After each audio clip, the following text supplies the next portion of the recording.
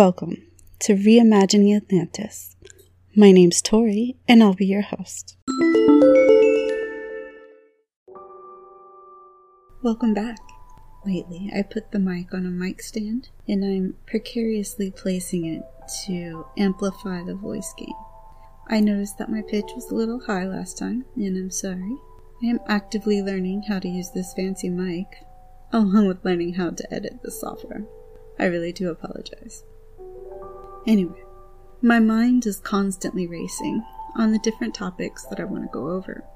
Although all of these topics will be directly through the lens of Atlantis. I go to sleep every night to a lecture about mythology or ancient history. I learned in middle school that documentaries put me to sleep. As an adult, I use this as a crutch, resulting in countless hours of conscious and subconscious learning. When I wake, I reach over to my phone, and I look, and to my surprise, that people keep listening to me rant about my inner monologues in regards to Atlantis. Again, your listening motivates me to make more. Even if my web browsing tab problem has gotten worse, maybe these episodes spark an idea in someone else's head which leads them to finding something new. I absolutely believe that this city was a real place, and I hope that I live long enough to see its rediscovery. Hopefully, you can share my squeals of delight as I read to you in a future article, Plato's Atlantis Found. Alas, this is just hyperbole enveloped in wishful thinking. The closest I'll get to it will be in my dreams, or on this podcast, with you, my friend. Thank you, truly. Sharing this information sweetens the deal knowing you're in it. If you happen to get a moment, could you provide an honest rating for the content? It'll help generate and support new views. I'd appreciate it. Perhaps maybe you think I deserve a cup of coffee or a pint of beer for the content? If so, there's a spot to donate, and I would greatly appreciate it. I'll make sure to raise one up and cheers to you. For this episode, I'll continue talking about Cleito's Island in Atlantic City, and I'm going to use the help of the following authors, in order from oldest to youngest. Cleito, a classical Greek intellectual, who is our primary source for Atlantis, living roughly around 425 BCE. Timaeus, one of Plato's dialogues, was written in 360 BCE. Apollonius of Rhodes. He lived approximately 10 years after Timaeus was written. He was a scholar on Homer and worked at the Great Library of Alexandria. He was best known for writing the Argonautica, an epic poem about Jason and the Argonauts and their quest for the Golden Fleece. Diodorus of Sicily, a librarian at the Library of Alexandria, and a scholar of ancient Greek history, living around 45 BCE.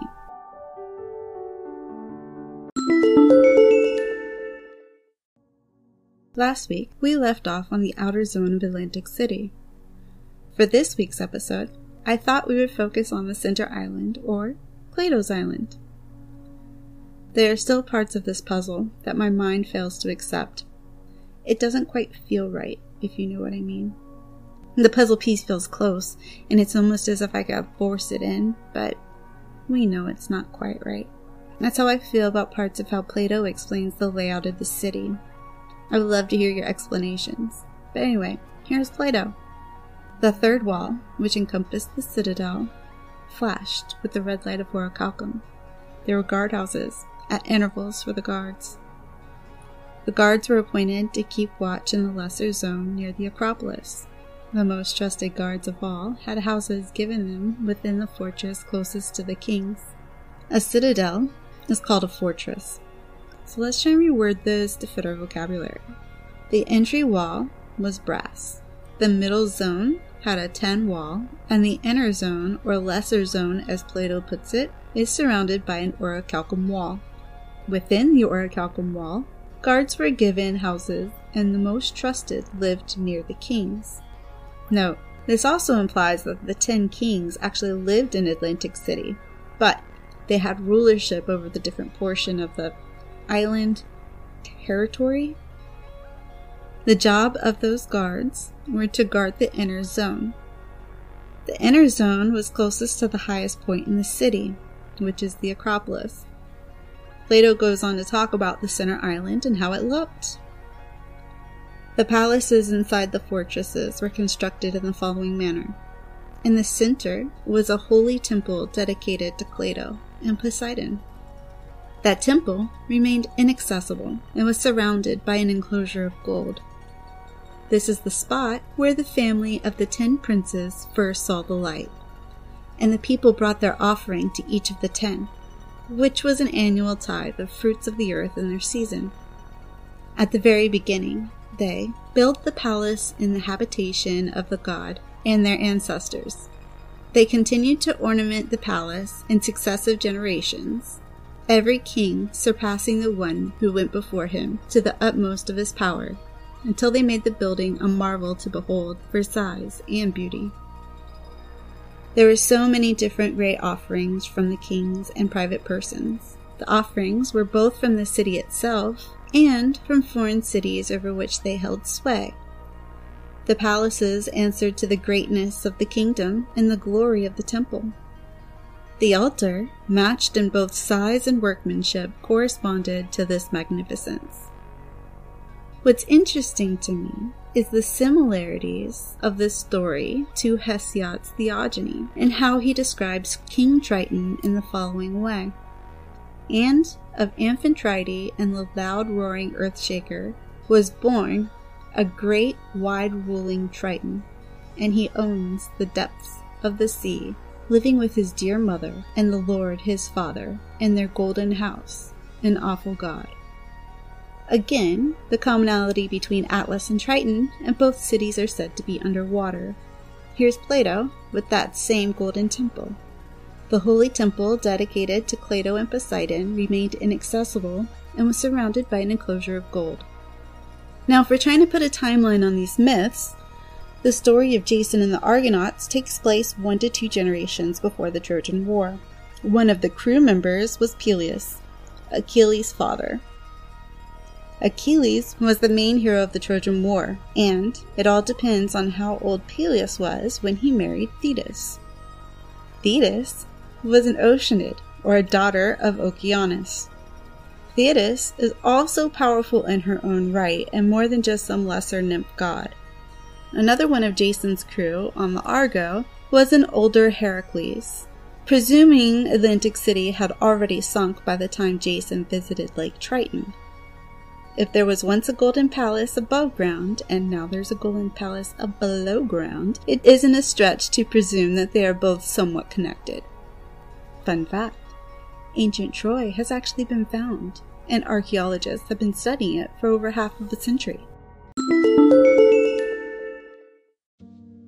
Poseidon settled them in part of the island which is said to have been the fairest of all plains. No man could get to the island, for ships and voyages were not yet invented. Poseidon, being a god, found no difficulty in making special arrangements for the center island.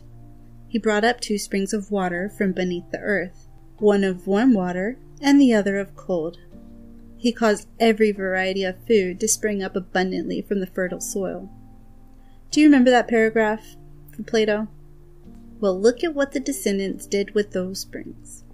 In the next place, they had graciously flowing fountains, one of cold and another of hot water.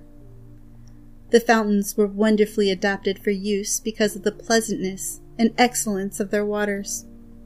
They constructed buildings about them and planted suitable trees. They also made cisterns, some open to the heavens and others roofed over to be used in the winter as warm baths. A cistern kind of looks like a giant decorative pool, and it's meant for collecting rainwater or other water for future use. This particular case, I guess, is the spring water. Then we have this little tidbit from Plato. The king's baths and the baths of private persons were kept apart. Again, here's more proof that this is where the 10 kings lived while they ruled a different territory. Or at least this was their winter home. Also, what causes hot springs exactly? It's the heat from the magma inside the volcano. This would also give merit to the fertility of the soil. Anyway, back to Plato. They had separate baths for women and for horses and cattle. Each bath they gave as much adornment as was suitable.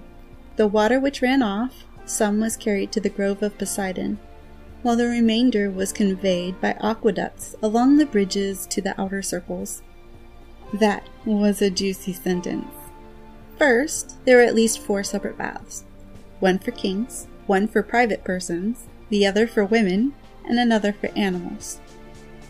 Though I do think that there were more, we do know, at minimum, there should be 4. The Atlanteans also had aqueducts that transported the overflow from the fountains, at least I hope it's the fountains and not the baths, to the middle zone and the outer zone, along the bridges which connected those zones. The Grove of Poseidon is another interesting tidbit of information. A grove is a small treed area with a well-manicured lawn or no weeds or bushes. Just happy trees and happy chirping birds. Back to Cleito.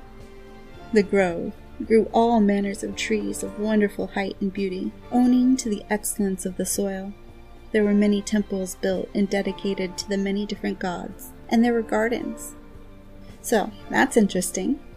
Atlantic City, Atlantis, wasn't a monotheistic society, meaning they didn't just worship Poseidon. They recognized and worshipped other gods as well.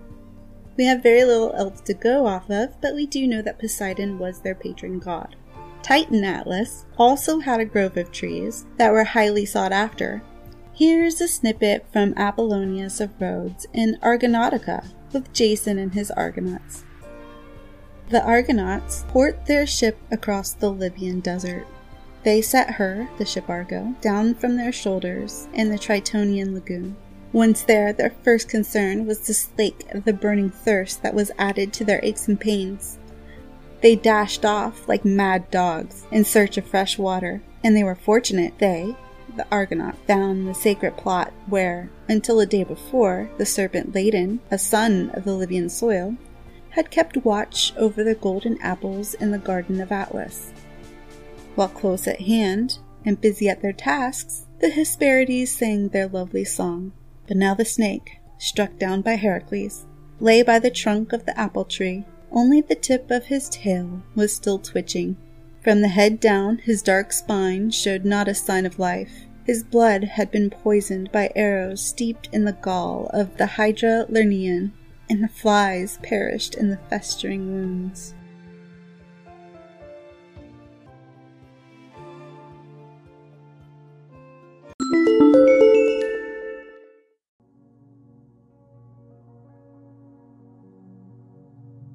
Since I've brought up both Peleus and Achilles, I think it's time to go over ancient Greek naming conventions. Last names were not yet a thing, so according to Greek tradition, the given name was often accompanied by the father's name, if the child is legitimate, a tribe associated with the place or city of origin.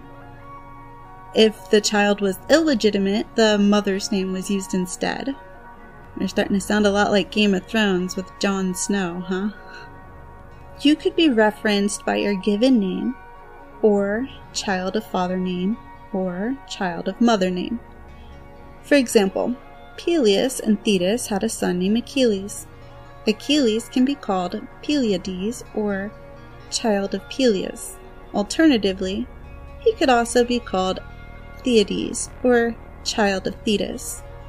The Titan Atlas and Hesperus had some daughters, and those daughters are both called the Hesperides and the Atlantides. It is suggested that it's Titan Atlas, but they're ships, and those ships keep on throwing me off. Unless Titan Atlas was still making babies while holding the sky. I mean, where there's a will, there's a way, I suppose. It's also possible that Atlas and children do not age, and, we have that whole immortality thing. Diodorus does go on to explain a bit more on this garden in the following passage. But we must not fail to mention what the myths relate about Atlas and about the race of the Hesperides. The account runs like this. In the country known as Hesperitus, there were 2 brothers, whose fame was known abroad, Hesperus, and Atlas. Now Hesperos begat a daughter named Hesperus, who he had given in marriage to his brother, in whom the land was given the name of Hesperides. And Atlas begat by her 7 daughters, who were named after their father, Atlantides, and their mother, Hesperides.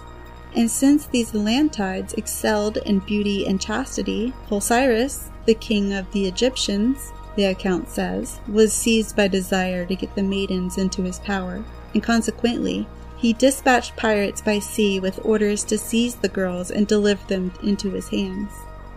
Heracles came across Osiris in Egypt and slew him. It's also worth noting that Osiris is also considered a son of Poseidon. But anyway, back to Diodorus.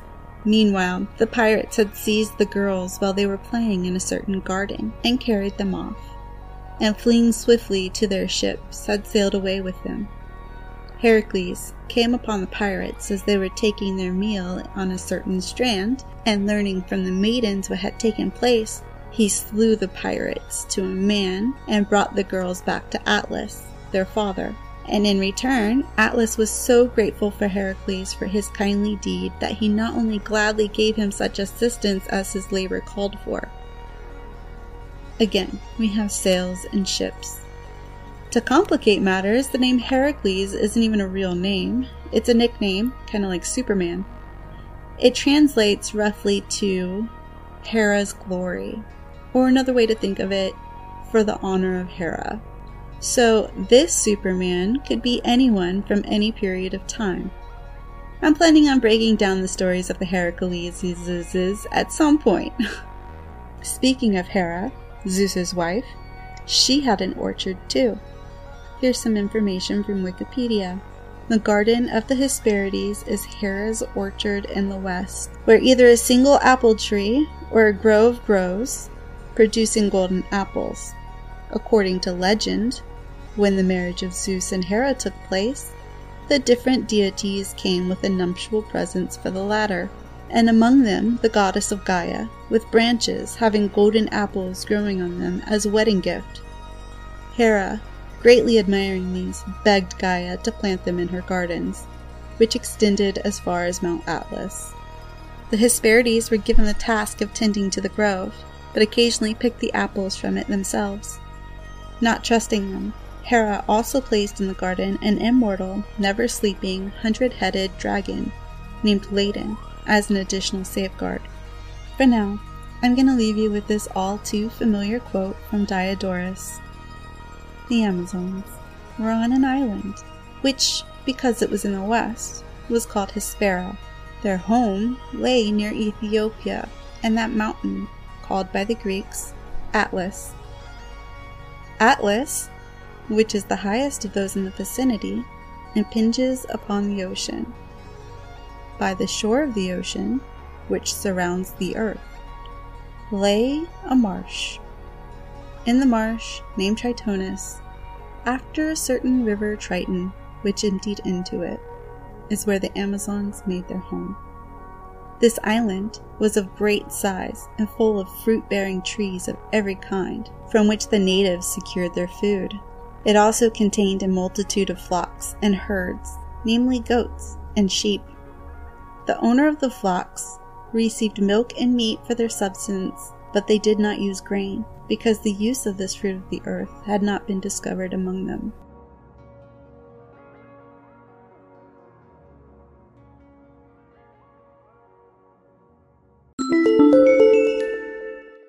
Thank you so much for continuing to listen. Your support means everything to me. If you want to help make this podcast grow, please subscribe and tell just one other person about this podcast today. We are each our own hero in this story we call life. That means one person has the power to change everything. Who is the one person you tell today, hero? Let's help keep Atlantis alive, or at least reimagined. A new episode will be released every Thursday at 9 p.m. See you then. Wait, are you still here? Thank you. It's appreciated. Here's a clip for next week's episode.